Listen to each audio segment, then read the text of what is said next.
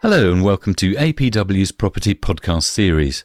APW helps people who are currently living overseas to buy property in the UK. They've been helping the expat community do just this for many years now and have distilled their advice into a simple 7-step process. And over the coming weeks, we'll be taking you through these 7 steps and taking some of the mystery out of the process. Joining me to explain how to go about it all is the ever-cheerful Callum Williamson. Hi, Callum.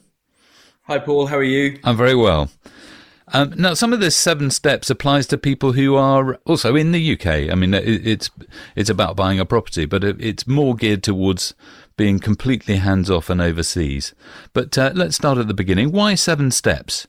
I mean, you could have picked 3 steps, as in 3 steps to heaven, or you could have had the 12 steps, as in the AA 12-step programme, or you could have gone for John Buchan's 39 steps, as in, what are the 39 steps?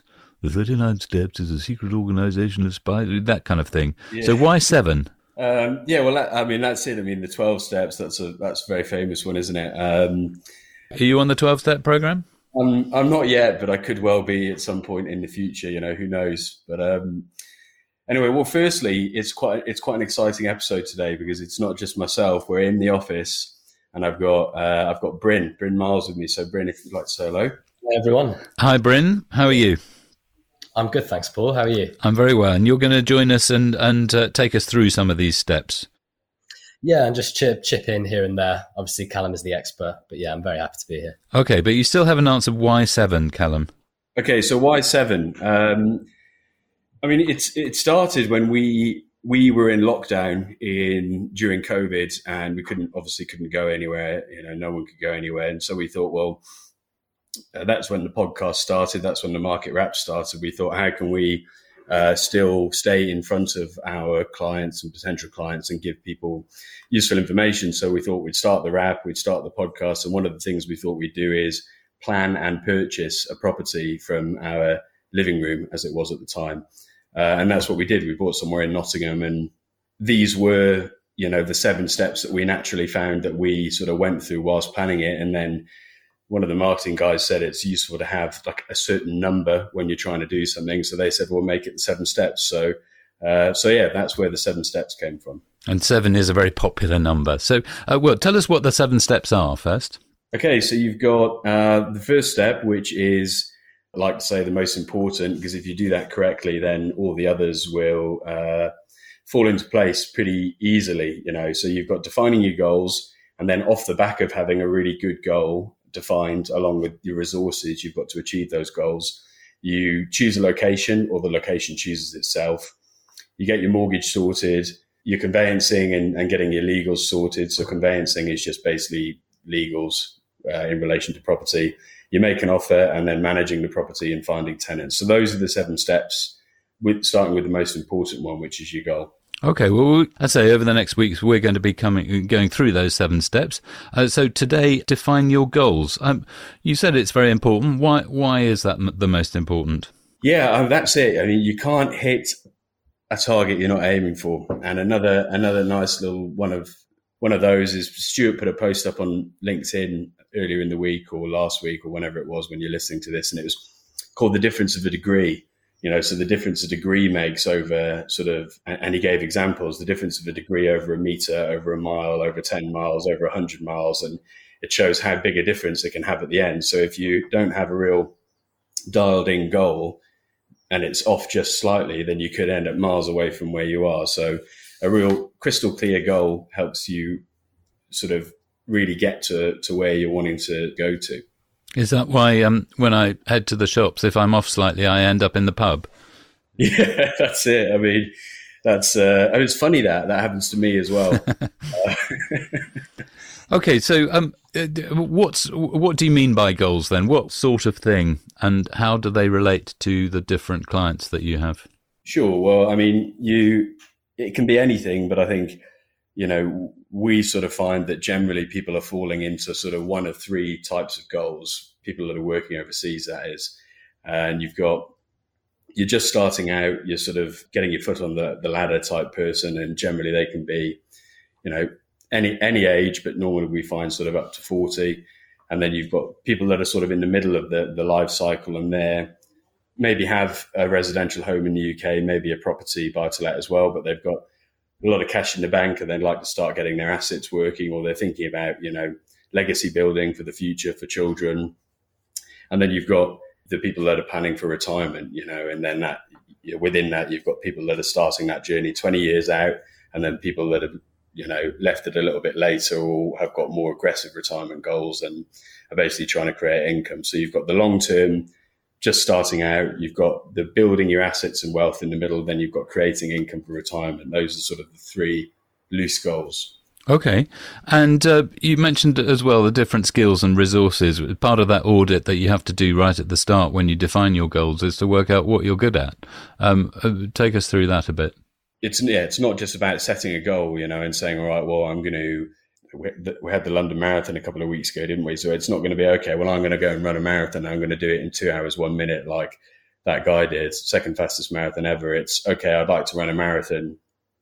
These are the tools I have at my disposal to be able to do that. So what's a realistic goal that works within that? I've never run a marathon before. So therefore, I'm going to target, a above average or a below average time as a starter and use that as a base. So in relation to property anyway, the things you've got to consider are your time. Your time is a resource. Most of the people we're working with, that is their biggest issue, is they're cash rich and time poor, so they've got cash to be able to buy property, but no time to do it. And then the other big one is expertise. They lack the expertise. So time, how much time have you got to do something? What is your level of expertise? Do you know how to do it? So even if you did have the time, would you know how to do it? I think those are probably the two main ones. But then, anything can come into play. Do you have legal skills? Are you good at, interior design if we're trying to redevelop something? Can you draw up plans? Are you a good project manager, et cetera, et cetera? So look at what you've got, look at your goals, and that'll give you a clear plan.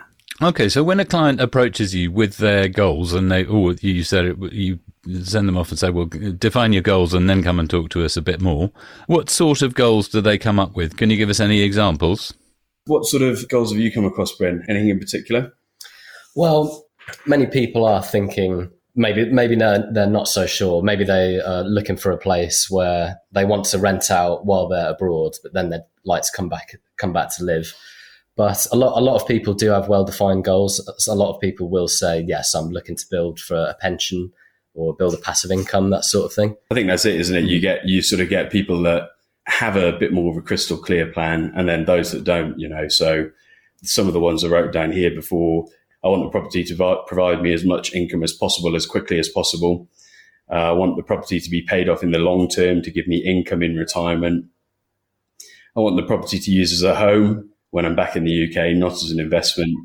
And in addition to that, what we get a lot is, as Bryn just said, I'd like to buy somewhere that I can rent out, in term time and then use on over the holidays, which doesn't always work because you're trying to get the best of both worlds. You're trying to get a rental and somewhere that would be a great home for you to use as well. So income creation, wealth building and places to use are some of the goals we would see.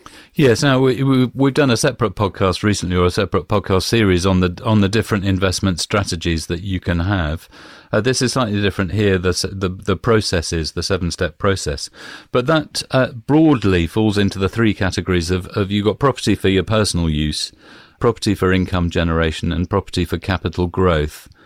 Like you say, one goal that people can have is to say, I'm going to buy a property now, and in 30 years' time, it will have paid off, or 25 years' time, the end of the mortgage, it will have paid off, and I get a property free and clear. That's a very long-term goal. But let's have a look at these three different ideas: property for personal use, property for income generation, and property for capital growth, and just dive into those a little bit. So property for personal use, what kind of things do people need to know when they're defining their goals?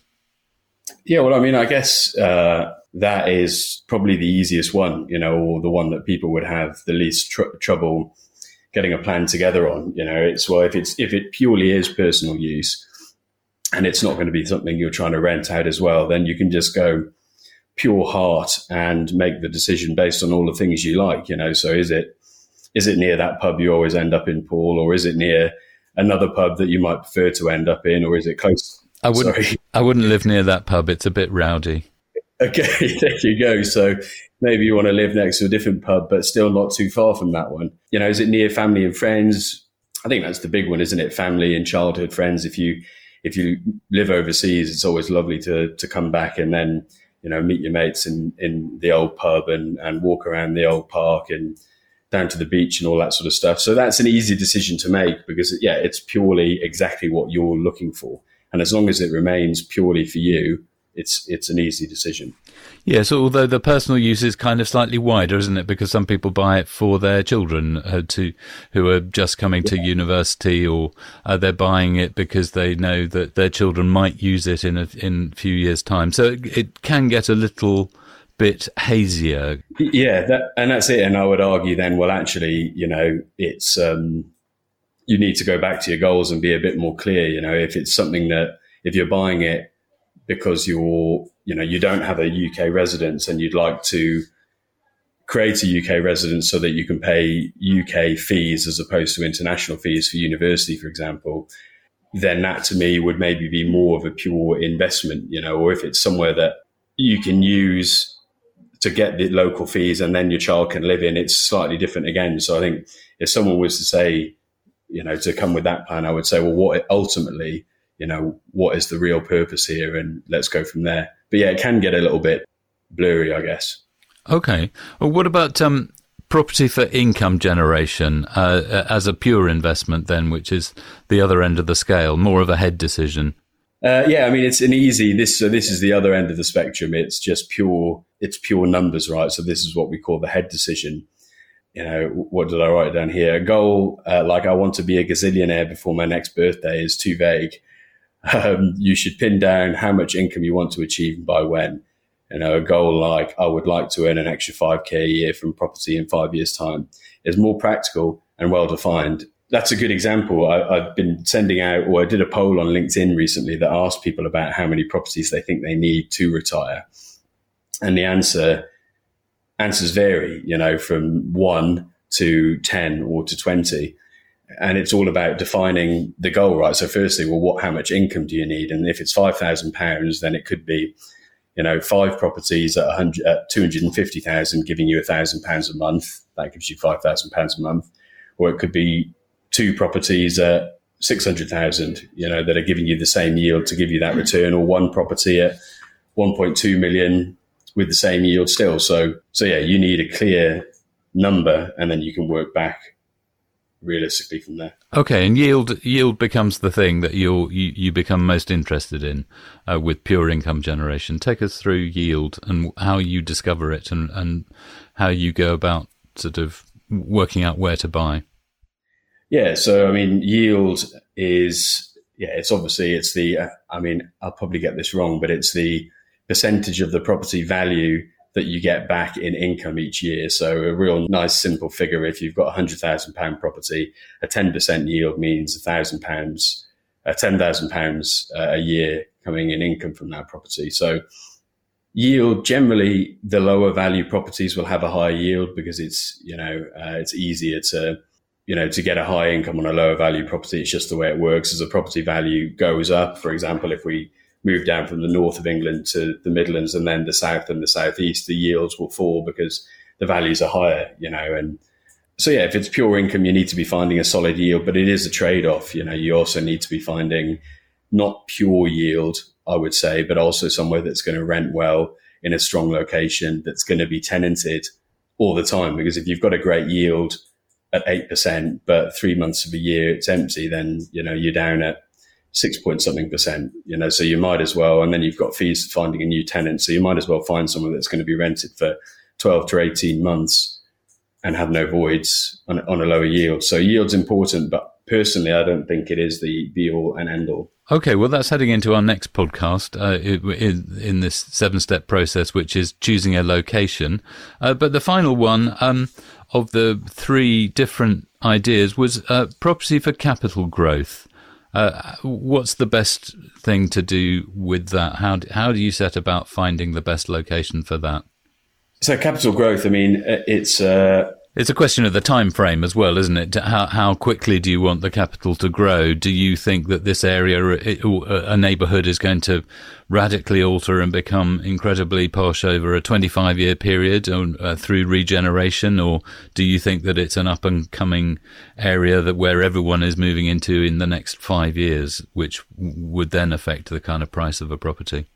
Yeah, and I mean, to be fair, personally, I think over a long term, most places are going up and will go up and be sort of gentrified over time. You just look around any city and that's the way it's been over the years. I think if you're playing the capital growth game and you're trying to do it over a 3, 4, 5 year period, then it's quite risky, because you have got higher entry or sunk costs, I guess is the technical term, with property now, with stamp duty and that sort of stuff. So the one-off costs from purchase, yes, which are, like you say, they have gone up. Yeah, that's it. And, it can be, say, 5%. So if you're trying to, flip somewhere or gain off the capital appreciation very quickly, then, haven't got as much growth to amortize that stamp duty fee. So capital growth, I think long-term everywhere is going to be going up. But generally speaking, it's your bellwether locations that are slightly higher value that you get more monetary value from, because 5% on, $1 million is a lot more money than 5% on 100,000. So the capital growth numbers can be the same, but the cash you earn is more. So generally, capital growth would be places like, your London, your Bristols, your South, but you can get it anywhere. Yes, I think there would be some people who would take issue with the idea that everywhere is going to go up, because there are some bad things that hit communities. Look at Detroit, for instance, or look at places where, the mines closed down and they suffered for a prolonged period. And then there have been property crashes in particular areas. But again, we can look at some of those in the choosing a location, which is our next podcast. Yeah, that's true. No, and you are right. The South Wales valleys as an example, but I think, they have not done as well as somewhere, say, certain areas within London or Manchester over the past 10 years, or Birmingham over the past 5 years. But yeah, I mean, Detroit is an interesting example, I think, isn't it? But yeah, we can chat more about that in the next one. Well, American property is a different beast, I think. But happily, we're just concentrating on UK property. But okay, well, that's it for today. Join us next week when we'll be taking a further look into UK property in all its glory. And keep an ear out for more in this 7-step buying process. Until then, thanks to Callum. Thanks, Paul. And thanks to Bryn. Thank you, Paul. Do get in touch by email if you have anything you want to ask or topics you would like us to cover. The address is podcast@apwproperty.co.uk. My name is Paul Shearer. Have a lovely day.